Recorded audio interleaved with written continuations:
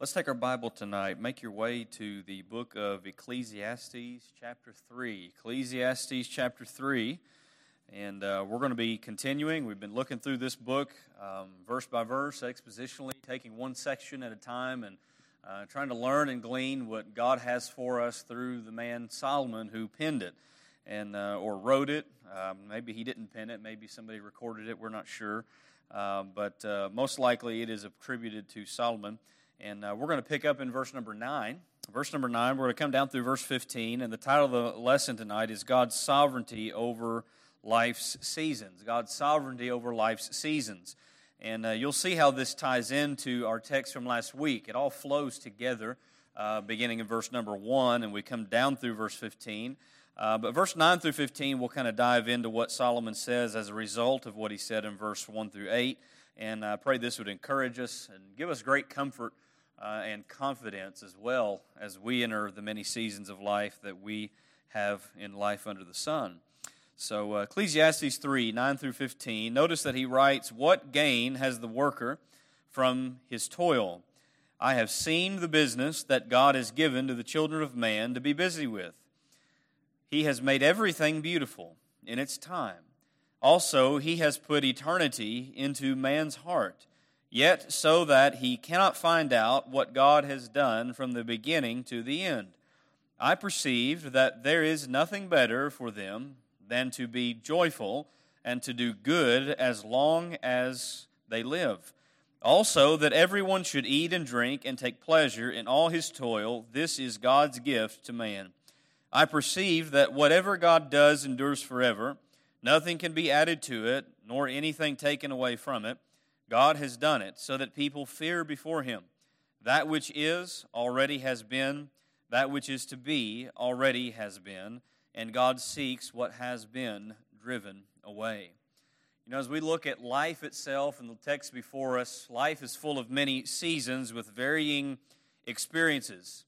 Some of those experiences may be enjoyable and easy and somewhat happy times, and then there's other experiences that are painful, hard, and difficult to go through.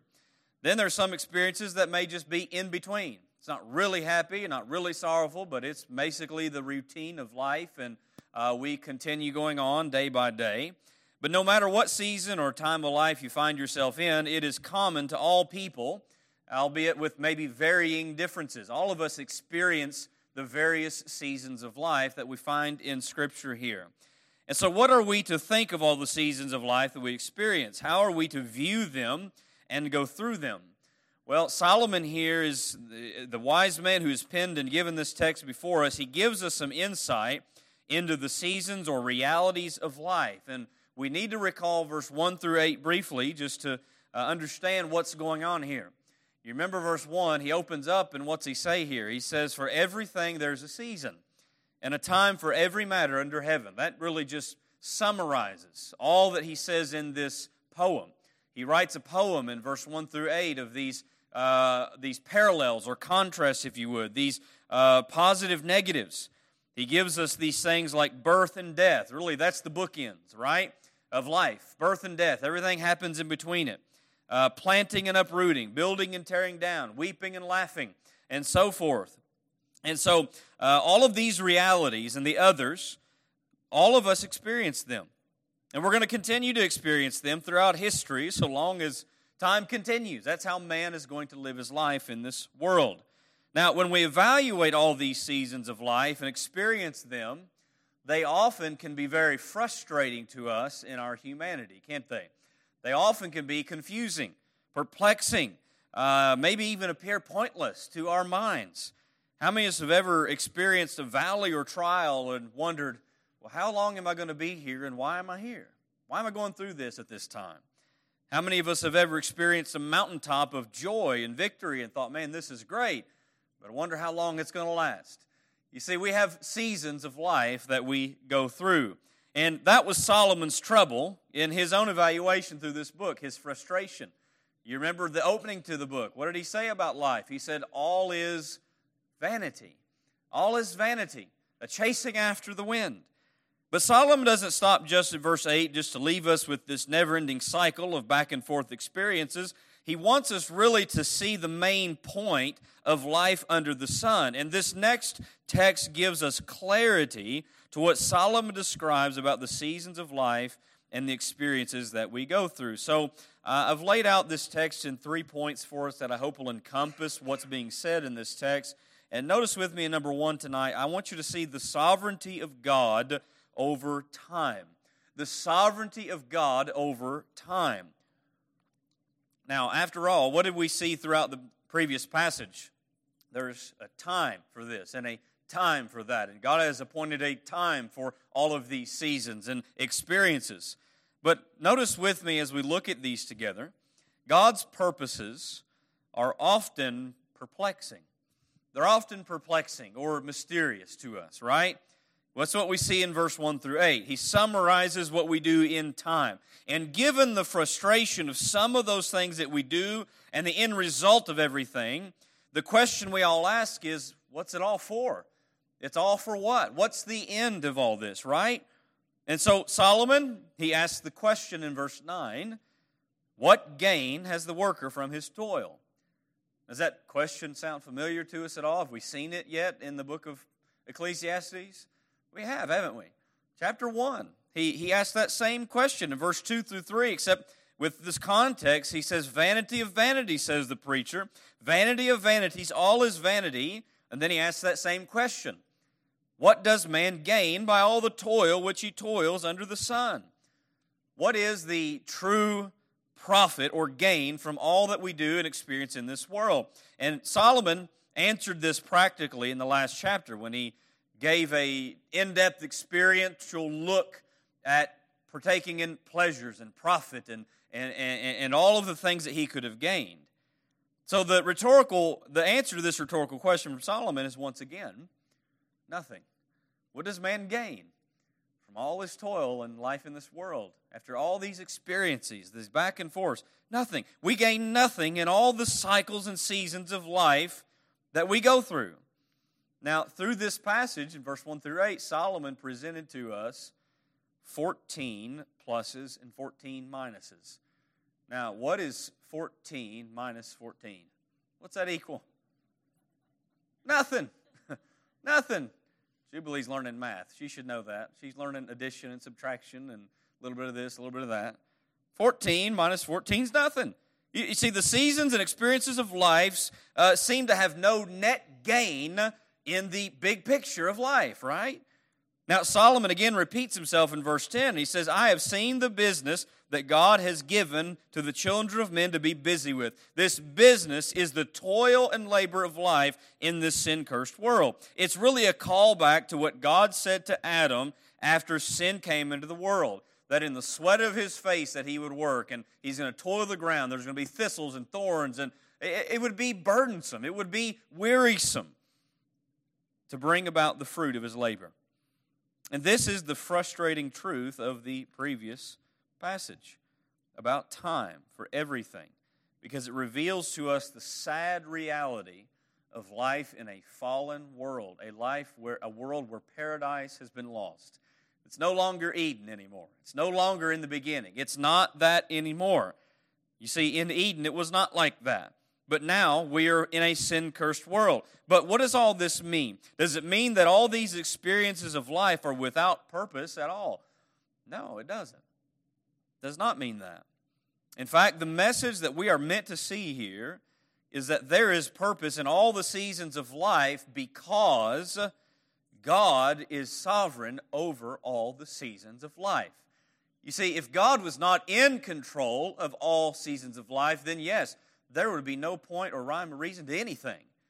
But the very fact that God is in control, that He is sovereign, gives purpose and reason to all aspects of life that we are experiencing as His people. You see, the vanity of life in this world and the perplexing experiences that we go through, here's what it does for Solomon. It points Solomon's heart to the one person who is eternally the same and has everything in the sovereign control of His hand. That person is the one true God. And here's where we find the real meaning and point of life. It is that God is at the center of it all. He is at the centerpiece. So that leads me to a second aspect of this. Letter B, I want you to see that God's purposes are always perfect. God's purposes are always perfect. Now here's where we come to verse 11, and we see some positive words to us about what happens in this world. In verse 11, what does he say? He has made everything beautiful in its time. Now that's a well-known statement. It's quoted even among our secular world, even though they probably don't really realize what they're saying with it, but it's quoted and it's well-known, especially among Christians. He's made everything beautiful in its time. Now doesn't that sound so much better than all his vanity and vexation of spirit? Everything's beautiful in its time. Now, this language tends to point us back to the creation in which God brought forth everything, right? When God brought forth everything, what did he say about it? He looked at everything that he had made and he said, "Behold, it is very good." And it was very good in the very beginning, right? It was perfect creation. And so certainly everything that God created is good and has purpose, even those things that we may not quite understand why they're even here or why they even happen, right? The other day, Jubilee was asking me about a certain animal or a bug. It was an ugly bug or an annoying bug or something of that nature. And her question was, why did God even make that? Have you ever thought about that? You know, you look at some creature, you think, what's God's purpose for this? I mean, every time I smell a skunk, I think, Lord, why did you make those things? You know, they stink. What's their purpose? What do they do, right? What do they do? But here's the reality. You can rest assured in this, that even the ugliest, stinkiest creatures in this world, God designed for a reason. Created them with purpose and meaning and even beauty in his sight. And so as we look at this phrase, he has made everything beautiful in its time. That can link us to the creation of all things. But it also applies to everything that the Lord has done since the creation.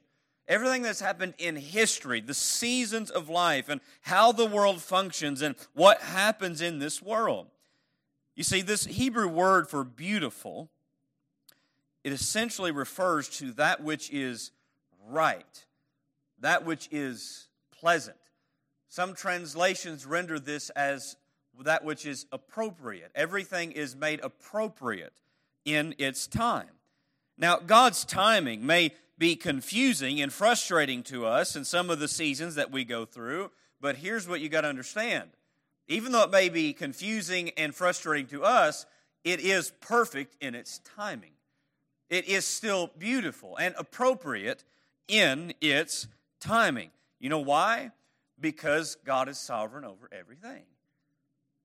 God is never late, and he's also never early.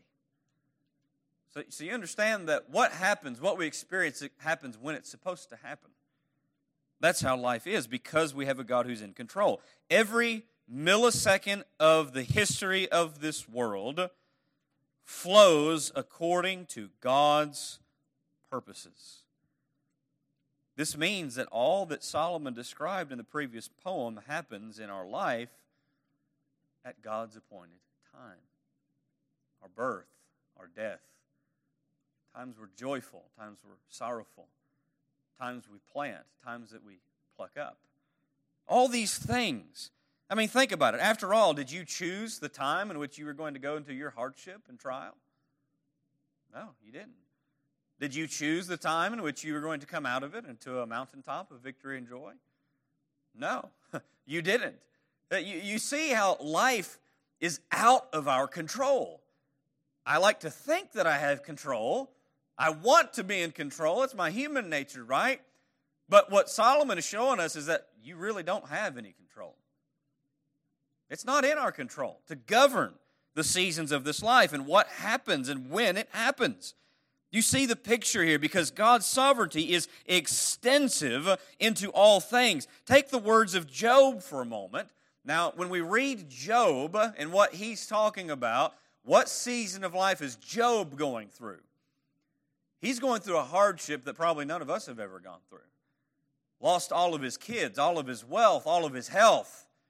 His wife has turned against him, saying, curse God and die and just let it be done. He's got friends who are giving him this bad advice and nagging him to death. And he says, you all are miserable fellows.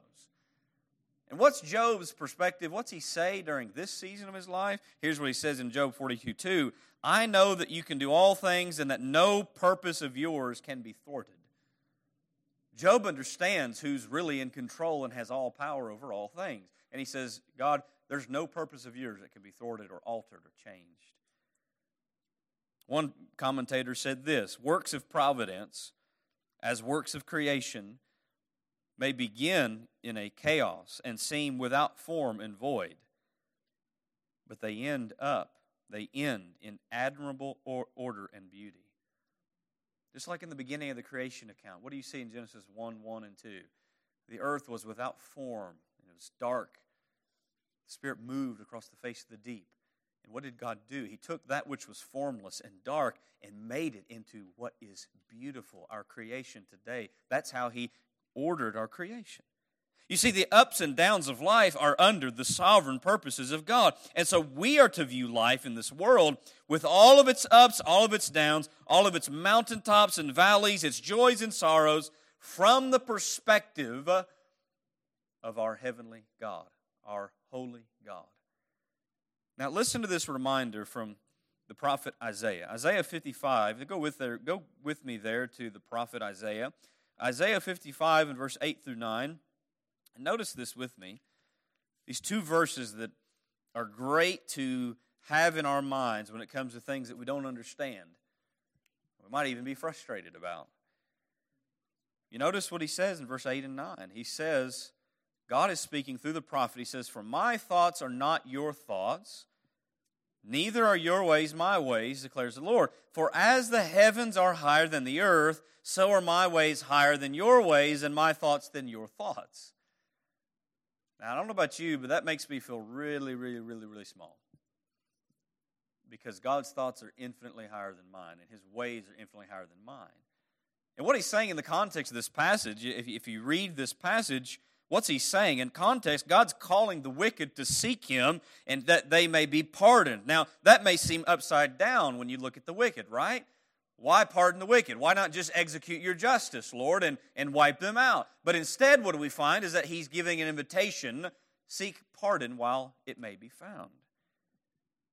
And this is where we find that God doesn't always operate the way we operate. Now, it would have been right and holy, and He could have done it and still been loving and perfect to just eliminate and eradicate all of us in His justice. But what did He choose to do? He chose to save a people to Himself in long-suffering and grace and patience. And so God says, my ways aren't your ways. I don't think like you. I think sometimes we think God should think like us. You ever had that? Sometimes we think that other people should think like us. You've been driving down the road and you think, what's this dude doing in the slow lane? Get over, right? He should be thinking like me. Sometimes we think God should be thinking like us, but He don't do that. You know why He doesn't do that? Because He's God. We're not. He's infinite and we're finite. He's beyond us and we are very small. That principle applies to everything else that we don't understand in life. Often we are frustrated by the seasons of life because we can't see the bigger picture. You know, you imagine being given a 10,000-piece jigsaw puzzle and you have to put it together. Jubilee loves doing jigsaw puzzles, and she gets that from her mama. She loves doing those too. And with the jigsaw puzzle, you know, it's easier to do it when you got the big picture on the box, right? And you can start doing the edges, and then you start trying to fill in the pieces. But imagine you've got this big puzzle with no picture, and you really can't see the edges. See, this is the reality of all of life and all of history, from the beginning of creation to the end of creation, and even our life, from the beginning of our birth to our death. There's a bigger picture in play that you and I can't see. And guess what? I don't have control of the pieces, and I also can't see the picture. All of that is in the hand of Almighty God. Every single piece. And guess what, Christian? God always puts the pieces in the exact right place. And He puts them in the exact right place at the exact right time, doesn't He? The Lord always does and always allows what is appropriate at the right time. And so the overarching point is that all that we looked at in verse 1 through 8 that happens in life, it is ordained by the sovereign God for a bigger purpose and bigger plan. This one true God, the one true God, is in control of literally everything. There's not one microscopic atom that is outside of the realm of His sovereignty. Because God is either sovereign over all or He's not sovereign at all. That's really what it boils down to. We see His sovereignty through the Scriptures over the big things and the little things. Remember what Jesus said when He's talking about being anxious about provision, things that you have need of in your life. He said in Matthew 10:29, "Are not 2 sparrows sold for a penny, and not one of them will fall to the ground apart from your Father?" Now, how small and insignificant is it that a bird falls to the ground? Do you really care about that? I mean, I don't, right? Every now and then you'll see one, and had one hit the glass not too long ago. Poor thing died. Don't wish that, but birds die every day. What's Jesus say? There's not one sparrow that falls to the ground apart from the Father. That's a small, insignificant thing that He's sovereign over. But then He's also sovereign over the bigger things of this world. Daniel said of the Lord in Daniel 2:21, He changes times and seasons. He removes kings and sets up kings. He gives wisdom to the wise and knowledge to those who have understanding. Now think about this. How big a matter is it of the changing of the seasons? That's obviously major, right, in our world. But also the changing of the rulers of kings and nations. Or the outrage when an election doesn't go the way we wish it would go. We don't have control over that, do we? The ultimate charge over that is who? God. And that is a major thing. God is sovereign over the big things. And so this is what Solomon is getting to our point. He's made everything beautiful in its time. He is the one who has appointed these things. And you'll see His sovereignty tied in at the end of this passage in verse 14 and 15 as well. But notice with the letter C too, because this ties into us, mankind, is that God's purposes are universally perceived. Universally perceived. Now, when I say that His purposes are perceived, I do not mean that they are understood. What I mean by that is that there is an awareness, a consciousness in mankind of God and His works. Now, notice verse 11. What does he say? Also, Solomon says, also, He, being God, has put eternity into man's heart. He's put eternity into man's heart. Now, what's that mean? What's He mean by eternity? The word eternity, it's sometimes translated as world. But the Hebrew word here is most often translated elsewhere in the Old Testament as forever. In fact, the same word here is translated that way in verse 14 as forever. The word carries more than just the concept of time in this world, but time beyond this world. It literally means a long time, a long duration, in reference to that which is eternal. You see, there is an inherent knowledge in man that there is more to this world than just this world. God has given every man a conscience that is wired with an awareness of His person and His law to some degree. Now, let me turn with you to Romans 1. We'll look at that together. Here's where Paul makes this plain revelation to us. Romans chapter 1. If you look at verse number 18 through 20, you see this.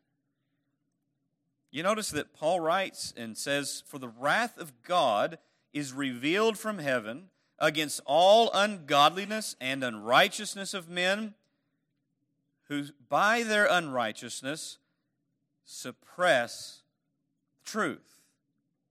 For what can be known about God is plain to them, because God has shown it to them." Verse 20, "For His invisible attributes, namely His eternal power and divine nature, have been clearly perceived ever since the creation of the world, in the things that have been made, so they are without excuse. So what's the argument Paul brings out here? He's bringing out to us that all of mankind, no matter where they are, they're without excuse because creation itself testifies the divine nature and attributes of God to them. And what does he say about these people? He says that they, in their unrighteousness, suppress the truth. They push it down. They push it back. They refuse to take it in fully. That's the depraved nature of man, right? He naturally does not run towards God. What does he do? He naturally runs away from God. That's what we do in our nature. You see, the unregenerate people have willfully suppressed the revelation of God, both in the special revelation of the Scriptures, but also the natural revelation of creation. You see, God's special revelation in His Word makes mankind even more accountable to Him for their rejection of Him. But the bottom line is that those who reject and refuse God, they do so willfully. Willfully they do this. David said in Psalm 14:1, the fool says in his heart, there is no God. They are corrupt. They do abominable deeds. There is none who does good. The fool says there's no God. If you look at the original language there's some italics in most of your translations, but the literal rendering there is the fool says no God, means he doesn't want God. He does not want God. Now Solomon has plainly set before us that God's person and purposes are interwoven into our created being. And this is clearly evidenced even in pagan cultures and religions around the world. If you look at the various pagan cultures and religions around the world, they all have this concept of a deity, this concept of afterlife, don't they? Where does that come from? Where does that come from? Tree didn't give it to them, right? They didn't get it from somewhere else. It's ingrained in our own nature by creation, that there is a divine being and creator. It's like Paul when he was in Athens. They had all these different gods set up, and then they've got one to this unknown God, just in case they missed one, right? And Paul says, let me tell you about this one unknown God. He's actually the only one true God, the creator of heaven and earth, the real one that you need. That's exactly what we find. We can see it in cultures around the world. It's interwoven into the fabric of man's being, that there is a God and more beyond this world. As Solomon says, He's put eternity in a man's heart. Our lives are linked to time and eternity. And here's what we see with God's purposes being perceived but not understood. Notice that Solomon says next, yet, even though He's put eternity in a man's heart, he says, yet, so that he cannot find out what God has done from the beginning to the end. Though man has a sense of God's creative purpose and eternity beyond this world, he does not understand it, nor can he figure out all that God has done and is doing. Not everything is revealed to us, is it? See, the word find here, or find out, has the sense of figure out or comprehend by study in this verse as well as other verses in this book. And so Solomon here, he realizes that both his desire to understand all of life as well as the limitations on his ability to do so, they have been ordained by God. You see, God sovereignly set in place everything in this world. All that Solomon wrote of in this previous poem is under God's wise ordaining counsel. Man is aware of the way life in this world works and that this world is not all there is. But certainly that's not enough, right? It's not just natural revelation that man needs in order to know the one true God. What does he need? He needs the truth of the one true God. The special divine revelation that we have in the Scriptures and the gospel. Because how is it that man is saved? Why is it that we go to the nations, to the pagan cultures, to the false religions of the world? Faith comes by hearing, and hearing by what? The Word of God. That's the reason we go. So God's sovereignty over time must lead us, like Solomon, to this next exhortation. Notice with me, number 2, we see the satisfaction in God in time for us. We see the sovereignty of God over time. But now we see the satisfaction in God, in time, that is applied to us. In Ecclesiastes chapter number 3, you'll notice, verse 12, he says, I perceive that there is nothing better for them than that they be joyful and do good as long as they live, and that everyone should eat and drink and take pleasure in all his toil. This is God's gift to man. Two things I want to point out in these verses. One, that we should seek to be happy in God. Seek to be happy or joyful in God. That's what this really is about.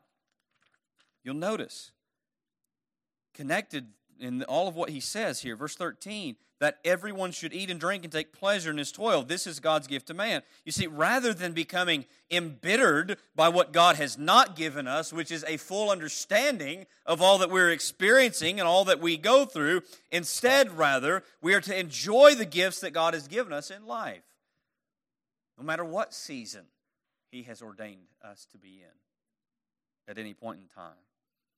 After all that we receive is indeed a gift from God, isn't it? The very breath that you're breathing right now, that's the gift of God. The meal that you had or you're going to have after this service, probably Freddy's or somewhere else, right? It's the gift of God. Every good gift and every perfect gift is where? From above. But notice who it comes down from. It comes down from the Father of lights, with whom there is no variation or shadow due to change. Everything that we get comes from a God who is immutable. A God who doesn't change. Though seasons of life change and things in this world change, the God who is over it all doesn't change. The God who gives us what we get to enjoy does not change. I'm thankful we have a God that don't change. His immutability is a comfort and security to me. See, even when we are at a low point in life, there is much to enjoy with the right perspective of God's sovereignty, isn't there? The daily mercies that you have, you still have clothing on your back, a roof over your head, food and water to drink. You still have family in your life. There's so much that you still have to enjoy, though you may be in a valley instead of a mountaintop. This is where perspective plays such a major role to our life. If you'll notice in 2 Corinthians 4:17, Paul had this kind of perspective in his own affliction and suffering. He said, for this light, momentary affliction. I think that's interesting because he describes a lot of things that I've never experienced. Being stoned and left for dead and persecuted. He says this light momentary affliction is preparing for us an eternal weight of glory beyond all comparison, as we look not at the things that are seen, but at the things which are unseen.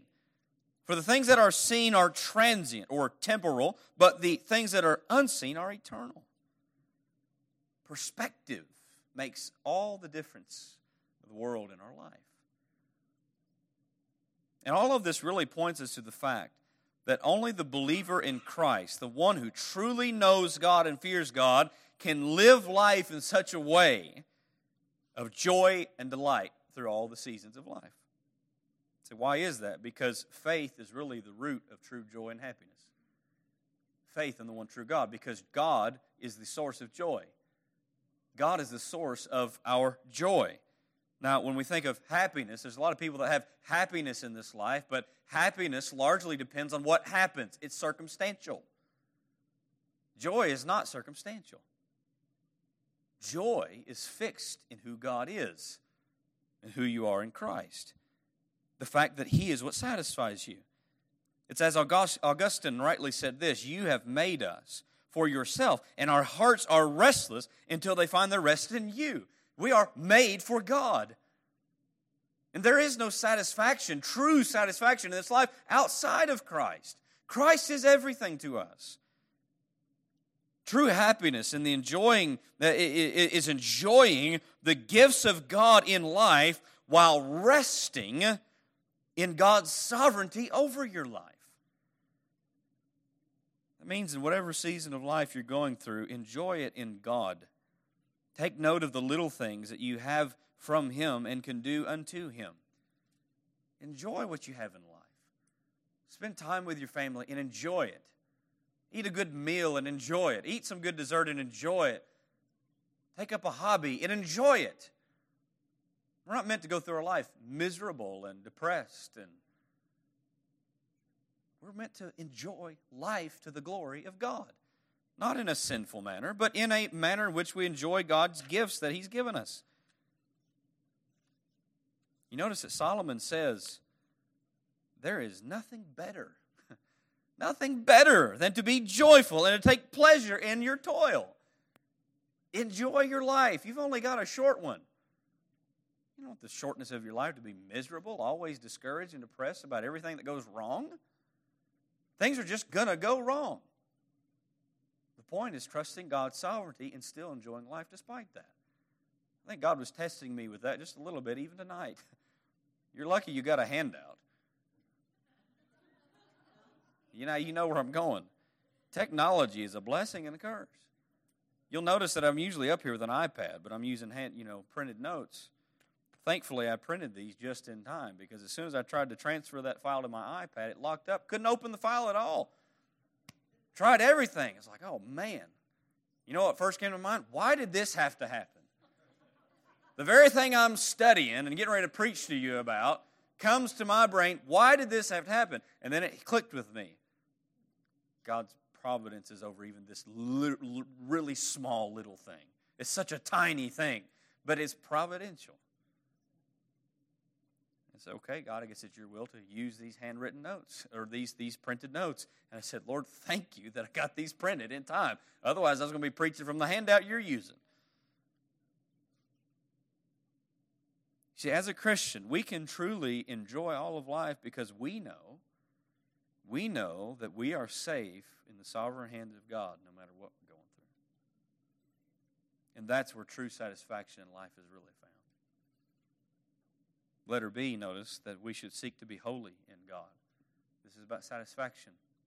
And I want you to understand that holiness is happiness when it comes to life. A lot of people look at holiness, well, that's legalistic stuff. That means I can't have fun and go do this and that. No, friend. For the Christian, holiness means you seek to do what is good and please God. And when you do what is good and please God, that is where your happiness rests.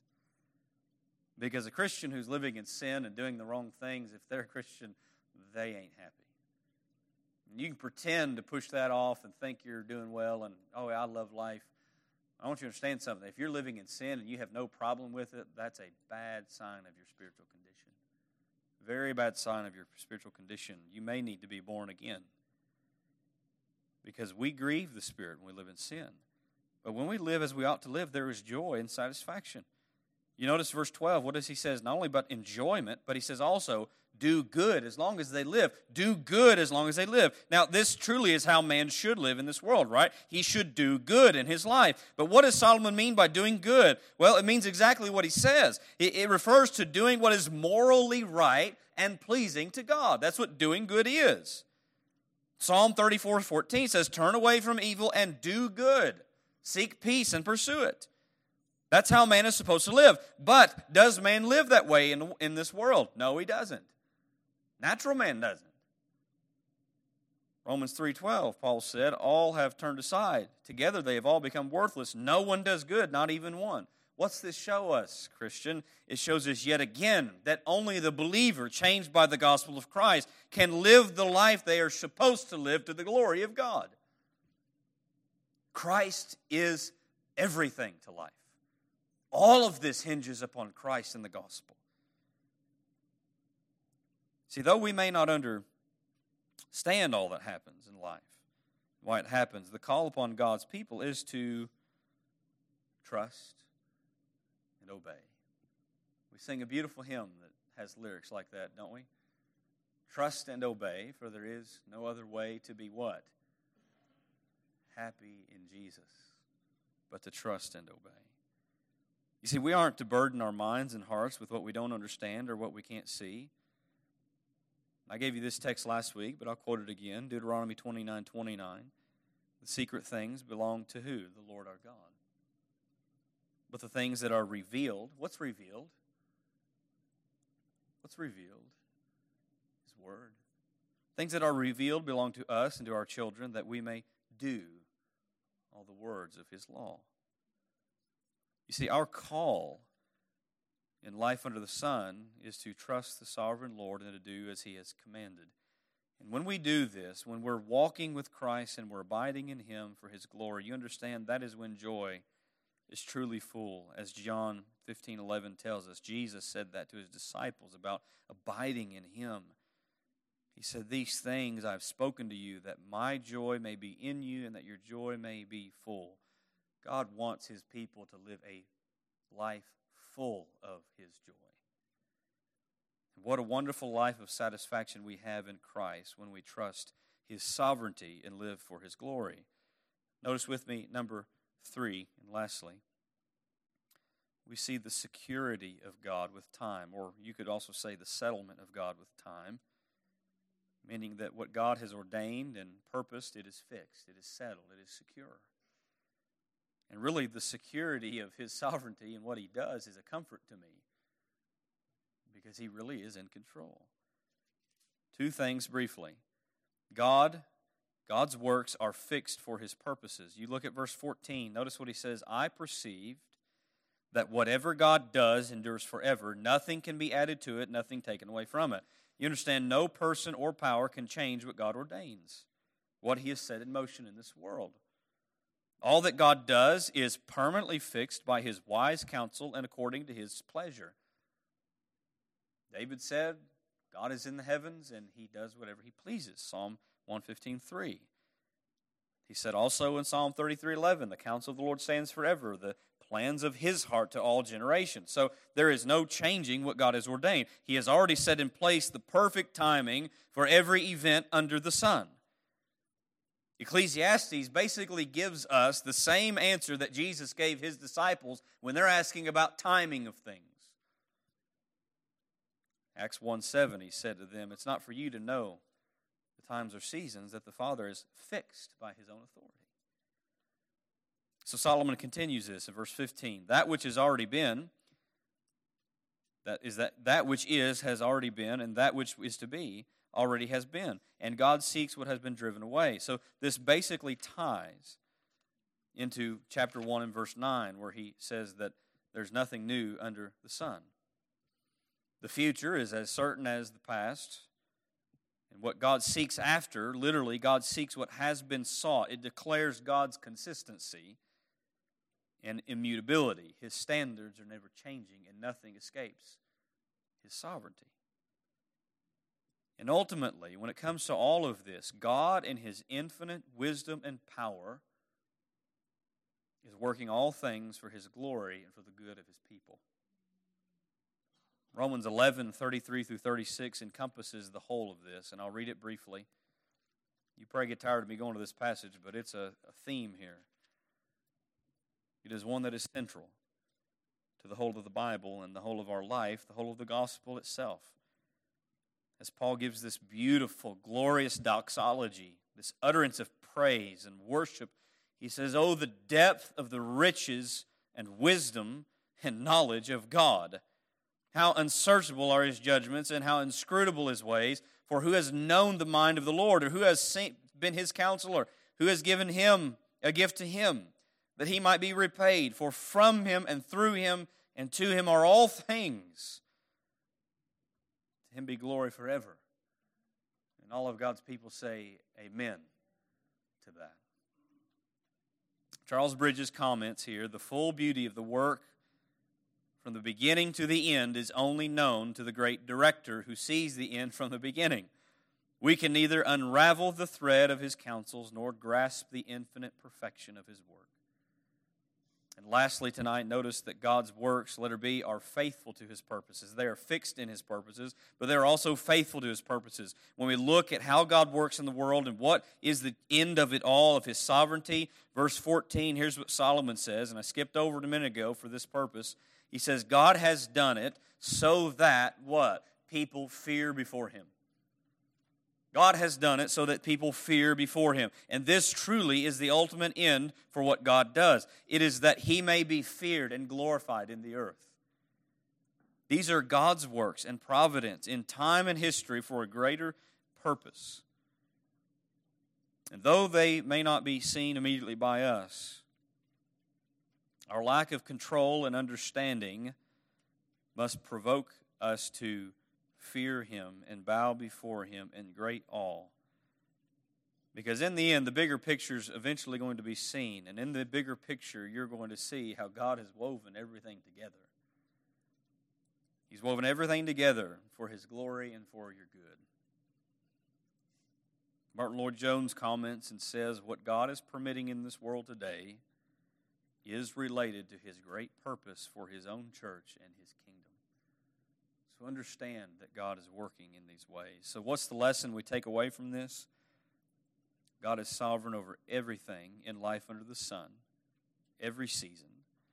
He alone has orchestrated the bigger picture that we cannot see. And our call as God's people is to rest in His sovereignty, to trust Him with what we don't understand, and to enjoy life in Him. To enjoy life in Him, and to glorify Him by faith. So I pray that these truths have been an encouragement to you, and they've challenged you in your walk with God. Maybe they've encouraged you through this point in your life. I don't know what everybody goes through and when they go through it, but I do know that we all go through the same things eventually in various ways. And God's sovereignty is the great comfort that we can rest in for all those things.